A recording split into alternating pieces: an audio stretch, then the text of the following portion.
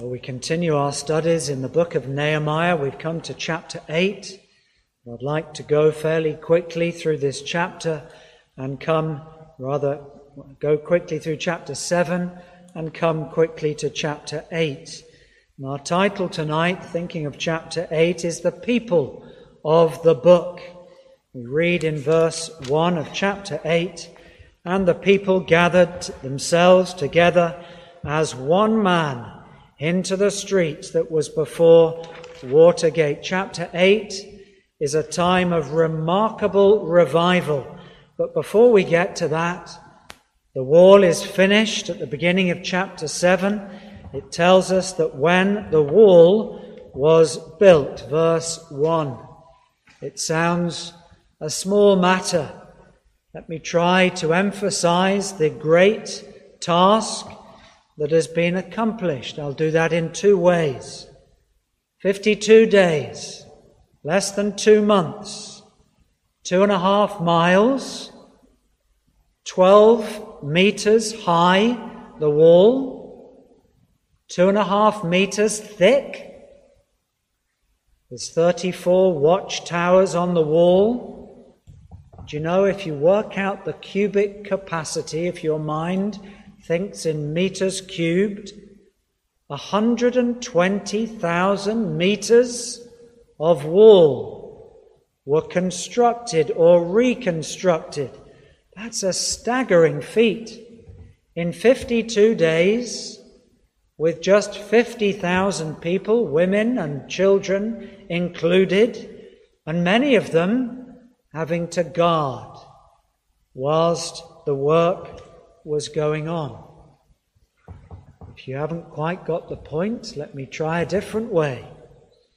In 1535, in the time of the Ottoman Empire, the Sultan Suleiman I ordered that the ruined city, the walls of the ruined city of Jerusalem, this same place, should be rebuilt again. It took them 4 years, 1537 to 1541. Why was Nehemiah sped along the way in this task? Because he was a man of faith. Because God was with him. Because this is a pattern for the Lord's work. There was prayer, much prayer.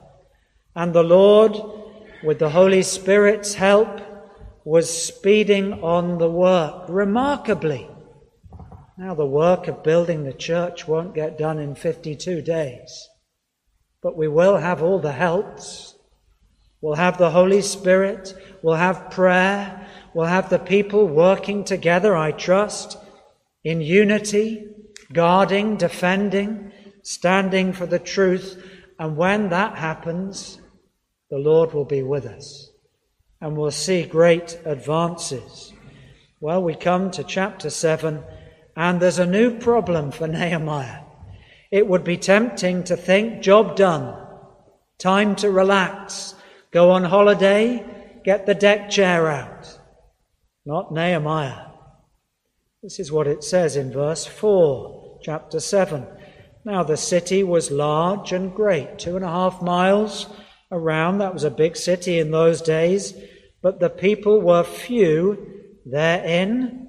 They'd built the walls, they'd rebuilt the temple under Ezra some years before, but the houses were not built.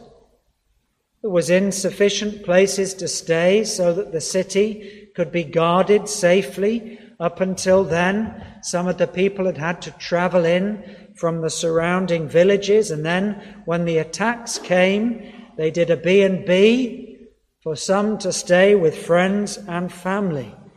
But now they needed their own houses. And so the task hasn't been finished. And the task of building the spiritual city of our God is not finished in such a short time. And so Nehemiah is moved. This lovely verse, verse 5. "My God, put it into my heart." That's the way the Lord works, isn't it? We hear truth into the mind, and then the Holy Spirit applies it to the heart so that we're moved to change, moved to work, moved with conviction to do the Lord's work. My God, it's personal, put it into mine heart. We'll come back to that. So phase 1, the rebuilding, is done, chapters 1 to 6. Chapter 7 is the record of who was involved. We'll look at it briefly. And chapter 8 is revival. And then we see this reorganization of the Lord's people to re-instruct them. They had to be acquainted again with the Word of God, with the laws of God, with worshipping God in the way that God had ordained. And that's the rest of Nehemiah. That's the subject that we shall come to. And we'll come to chapter 8 shortly. Well, priorities for Nehemiah. The first priority, verse 1 of chapter 7. The wall is built. It's set up the doors. And now they're secure. The enemy can't get in unless they let them in. And so the first thing that happened was the doormen, the porters, and the singers, and the Levites were appointed. But their main job was spiritual, not practical and physical. The singers were those that were to lead in worship, a special group of people, and they're numbered later. And the porters were the people that opened up the temple in the morning, and the Levites were the priests that organized the worship. The very first verse, after the walls are built, Nehemiah's priority, spiritual. Yes, we've got to keep the fabric of the building, but before the walls were even built, under Ezra they instituted the worship. And now the walls have been built, they appoint people to those tasks. I had set up the doors and the porters and the singers and the Levites were appointed, carefully chosen, the right people to do the right task. Well, we read in Nehemiah 13, verse 22, just turn over to that. We read that the gatekeepers had another responsibility. Perhaps we read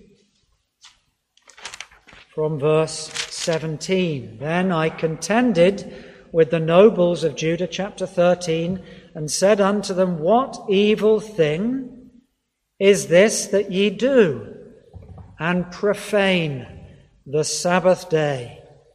Did not your fathers thus, and did not our God bring all this evil upon us and upon this city? The reason we were in captivity was partly because we broke the Lord's day, the Sabbath day in the Old Testament. Yet ye bring more wrath upon Israel by profaning the Sabbath. And it came to pass that when the gates of Jerusalem began to be dark before the Sabbath, we would say Saturday night, Friday night for them, I commanded that the gates should be shut and charged that they should not be opened until after the Sabbath.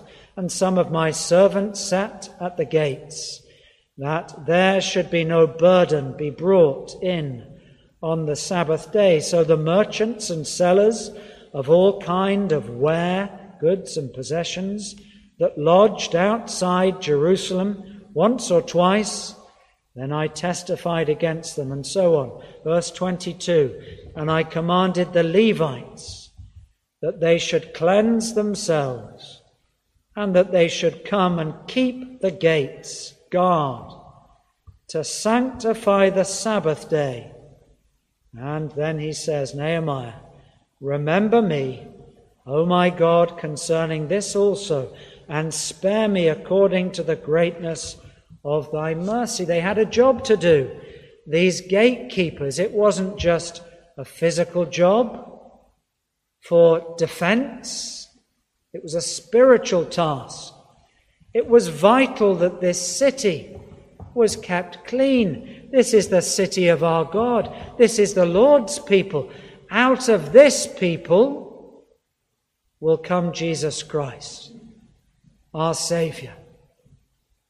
And it was vital that they were to be real Jews and to be in fear of God's word, following his enduring commandments to keep this special day.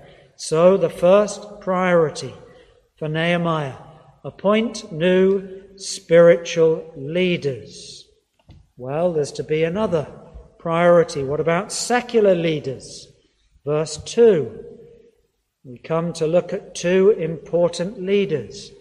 It's been said that any good organization, and I use a secular example. I remember when our children were at one school and the head teacher changed. You could sense the atmosphere changing in that school within weeks. The new teacher, a very capable lady, appointed certain teachers, and they had a different ethos. And for Nehemiah, it was vital that not just the spiritual leaders, but the leaders who were to guard and take charge, as it says, over Jerusalem, should be deeply spiritual men, faithful men. Two names are mentioned, Hanani and Hananiah. You go back to the beginning of Nehemiah, to the very first verse, or rather verse 2, Nehemiah chapter 1, verse 2, it speaks of a man called Hanani. We assume it's the same man. That Hanani, one of my brethren. Who is this man? It seems he's a blood brother of Nehemiah. You can't really read the text any differently. It says, one of my brethren in chapter 1, and in chapter 7, verse 2, I gave my brother. Oh, alarm bells. Nepotism. Is this jobs for the boys, as they sometimes call it, or favors for brothers and sisters? No. This man, Hanani, in case we're tempted to think that deacons are being appointed or Sunday school teachers just because of their family blood ties, what does it say? Verse 2, that I gave my brother Hanani and Hananiah, the ruler of the palace, we presume he wasn't a relative, charge over Jerusalem, one of his family and one who was from the palace. Why? For he was a faithful man and a God-fearer. And not just a God-fearer, but one that feared God above many. This man was qualified. It wasn't because he was related to Nehemiah. He'd proven himself. And there's a lesson there for us, isn't it? We have to be very careful, especially in a smaller church, where inevitably, and it's a good thing, we have a number of families that are quite large in their representation. Sometimes you think there's nobody that's not related to somebody, but that's not true. It's vital we have no favoritism. We choose on spiritual qualification, experience, and faithfulness. That's what this says. He was a faithful man, Hanani, and feared God above many. Let me add to that. When in Nehemiah chapter 1, verse 2, it says, Hanani, one of my brethren, came, he and certain men of Judah, there was others, they're mentioned, and I asked them, how are the Jews doing at Jerusalem that had escaped? He's referring back to Zerubbabel and his time, Ezra. He said, how are they doing?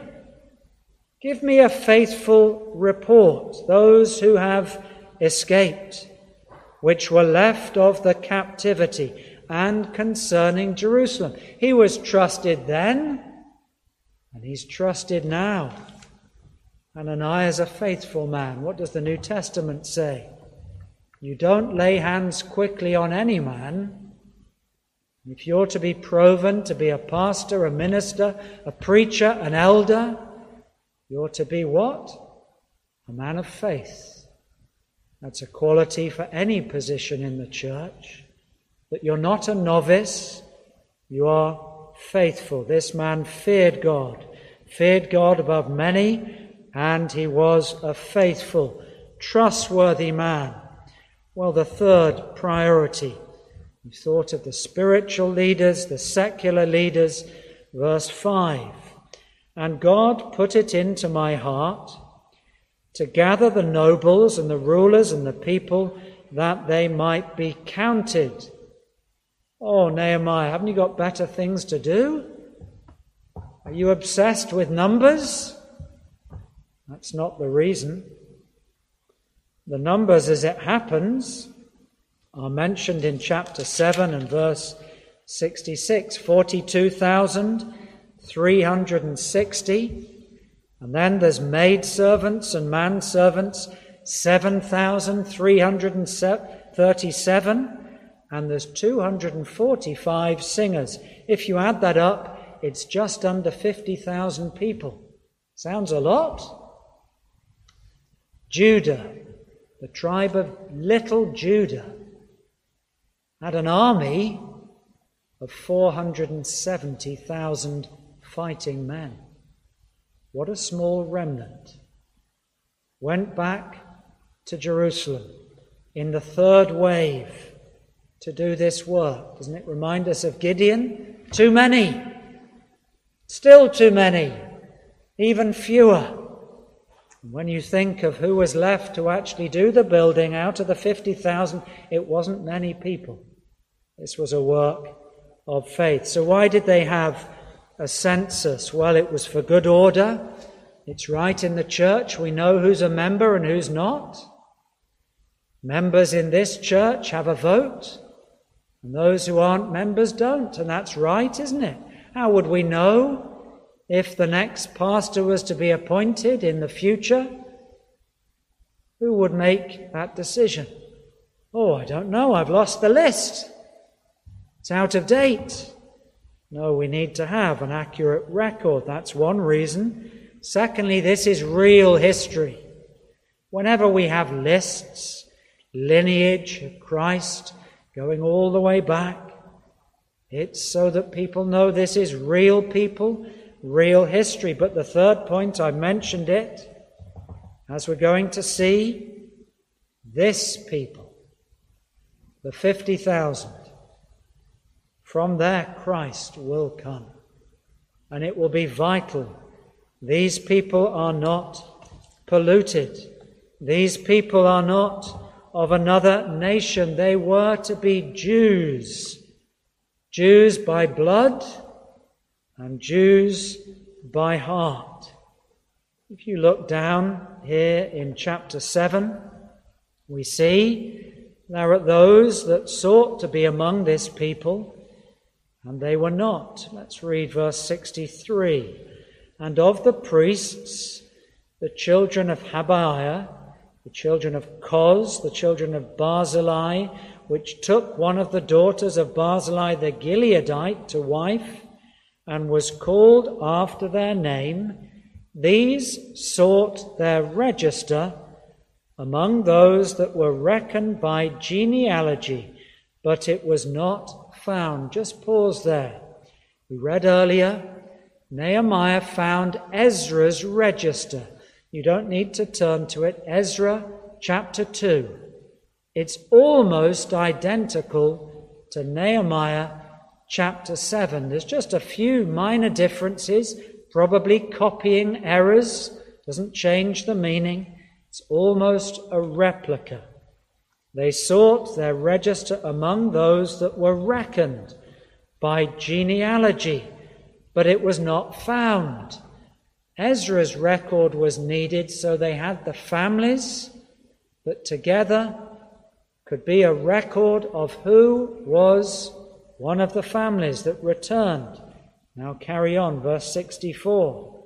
Therefore were they as polluted, and they were put out from the priesthood.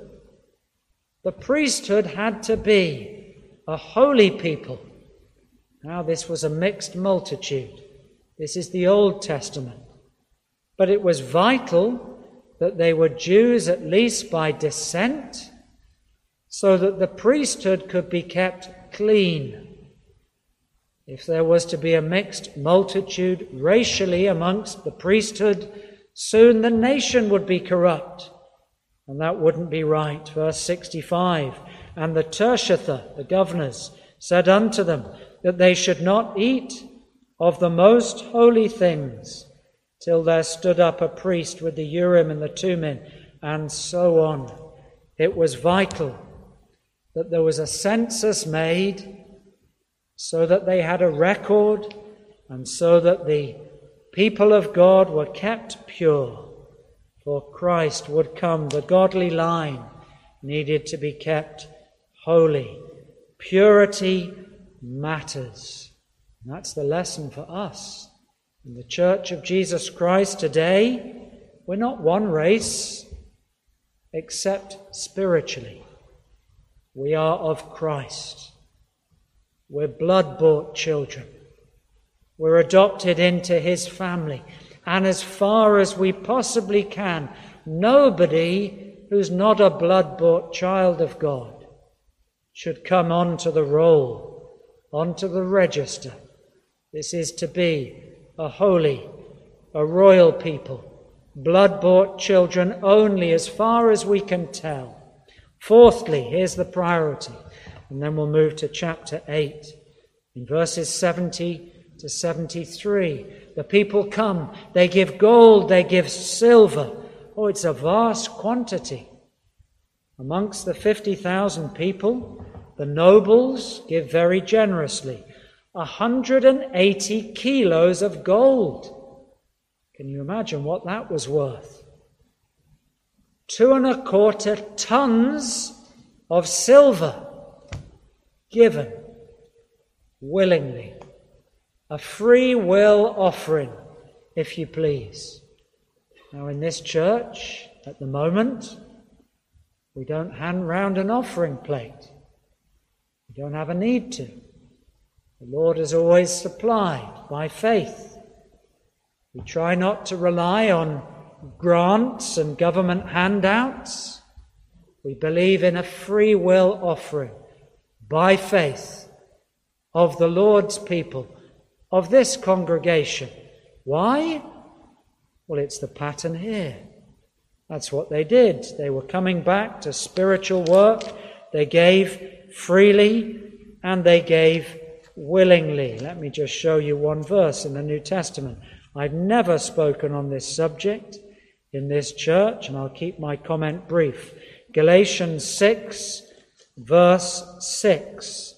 Paul speaking, and he says, Galatians 6, verse 6, let him that is taught, that's you, in the word, communicate unto him that teacheth, that's usually me, in all good things. The word communicate means share, give generously, communicate of that which is good.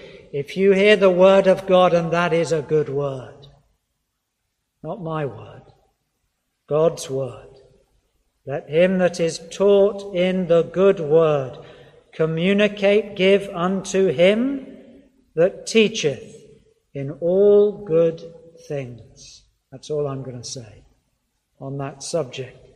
But that's what they did in those days. Now let's come to chapter 8. This is one of my favorite chapters in the whole of the Word of God. I spoke on it here the second time I ever preached. Now, chapter 8. The walls are built. Nehemiah's organized the people. They're going to return. The houses are going to be built. Temple worship has been organized.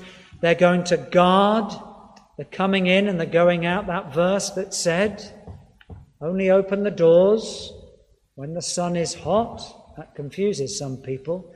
That means wait till late in the morning before you open up the doors where the enemy might come in. And before it gets dark, make sure they're closed. Just a few hours for business to be done and trade. But now, chapter 8. This is all spiritual. Let's just note some points here very briefly in this chapter. The first point, all the people gather. Not one left out. That's what it says. And all the people gathered. When we come together to worship, all the people of God must come. Don't stay at home if you can possibly come. They all gathered themselves. There's far too many to gather to the temple, so they gather in the street. How do they gather? As one man. What does that mean? They were united. They had one heart, one mind. What mattered to them was that God's word was read. And they knew they needed to approach their own sin. The sin problem of 70 years had to be dealt with. So they all came. They came as one man. Where do they come? Oh, you can see the application. I hardly need to apply all these things. They come before Watergate, not the scandal in America. They come before that gate where the picture is of the living waters, Jesus Christ. And the Word of God, the law, is read before the place that pictures Christ, the living waters. This is the place for revival, isn't it? God's word, the law, and the picture of Christ in the Jerusalem of earth and of heaven. These are beautiful, beautiful words. And so what do they ask for? They speak to Ezra. Ezra has been there for 13 years. Alongside Nehemiah. Nehemiah was the project leader. Ezra was the scribe. And as soon as there's an important spiritual task, Ezra the scribe, and then he's called in verse 2, Ezra the priest. Ezra, come quickly. Go and get the scrolls. There would have been many of them, not one. They were as long as 30 feet wide, and they would have been read. They bring the book, Genesis, Exodus, Leviticus, Numbers, Deuteronomy. How long? It literally means from the time it got light until midday. I don't think they stood all that time. It says they stood as he began to read, verse 4, but for 6 hours. They wanted God's word to be read. I think in 6 hours you'd get through a lot of the first 5 books of the Bible. But more than that, they had to explain it. And even more than that, probably the majority of the people spoke Chaldean. They'd been in captivity for 70 years. The godly Jews probably would have kept the Hebrew tongue. I'm sure the young people, they didn't know what it meant. They needed interpretation so they could understand it in their own language. But look at the hunger and the desire. 6 hours. Ezra reads it. He's got 7 on the right and 6 on the left. There's a big pulpit party. And then there's another long list of names. The people go among the people, I imagine. There was little groups of 500, 1,000. The people had questions. It's like an adult Bible class. What does that mean? What does that mean? And it says they gave the sense. What was vital was that they understood. This wasn't like the Roman Catholic Church. Latin, deliberately to confuse the people. No, they needed to understand.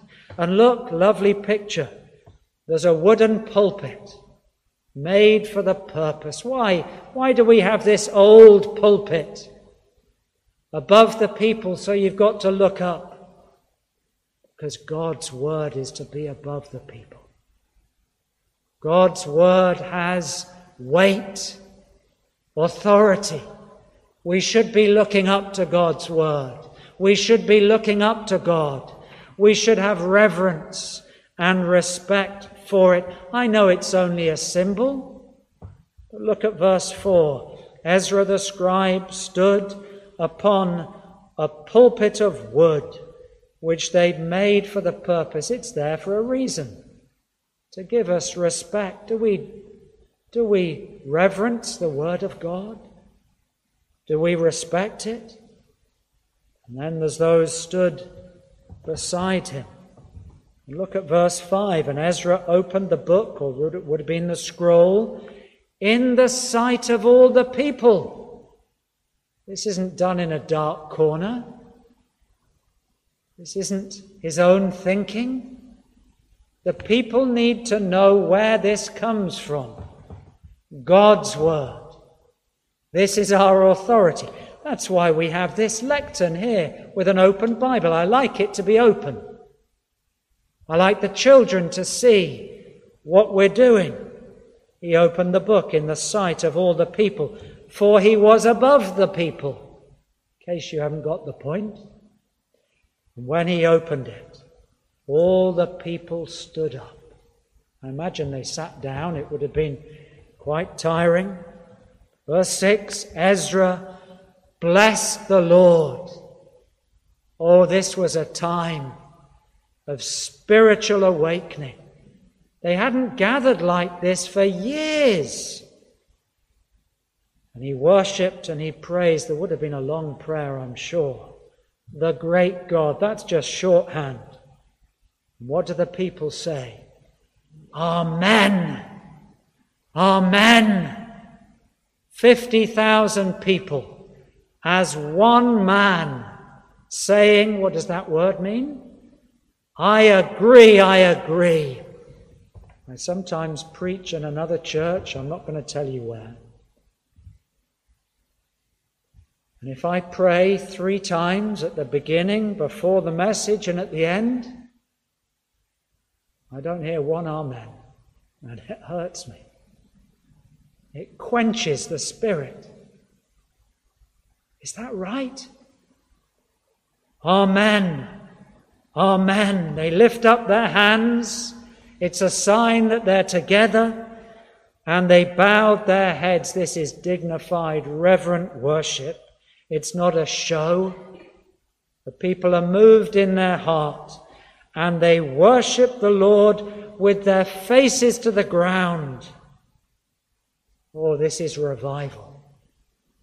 50,000 people gripped by the word of God. We'll look at it next time. They've heard the law. The first 5 books called the law. It's all they had of the Bible at the time. But they wanted to hear that word. They knew they'd done wrong. What does it say in verse 3? I know it's in italics, but it's the sense. And the ears of all the people were attentive. That's what we want. Children on a Sunday morning, Sunday evening, listening on every word, attentive to the book of the law. This is revival. It's not about music. It's not drama. It's not funny stories. It's people under the power of the Word of God, gripped by the power of God, convicted of their sin and praising God. And the Holy Spirit is moving among the people. God is there. God is at work. The people are worshipping in spirit and in truth. And that's what we want here. We don't want anything else as a church. We don't want celebrity this and celebrity that. We don't want to be famous. We want God to be here. When that happens, when people come through those doors, they will say, I've been with the Lord's people. And there was something different here. I heard God's word, and it brought me to my knees, and I worshipped the Lord as never before, and I wept over my sin. I was with a man this morning who told me of his conversion, a remarkable conversion from drugs and crime and prison. And there was nobody else involved. God's word spoke to his heart. He went home and he said to his wife, I've got to get rid of all the drugs. I've got to stop growing marijuana at home. And she said, why? We're making good money out of that. He said, no. God would call me to lead a holy life. And with the Lord's help up until this day, that's the way he sought to live, and he has lived. And that's Christian conversion. The work of the law of God upon the heart, where we're turned from wrath to righteousness, and from sin to the path that leads to heaven. This is revival.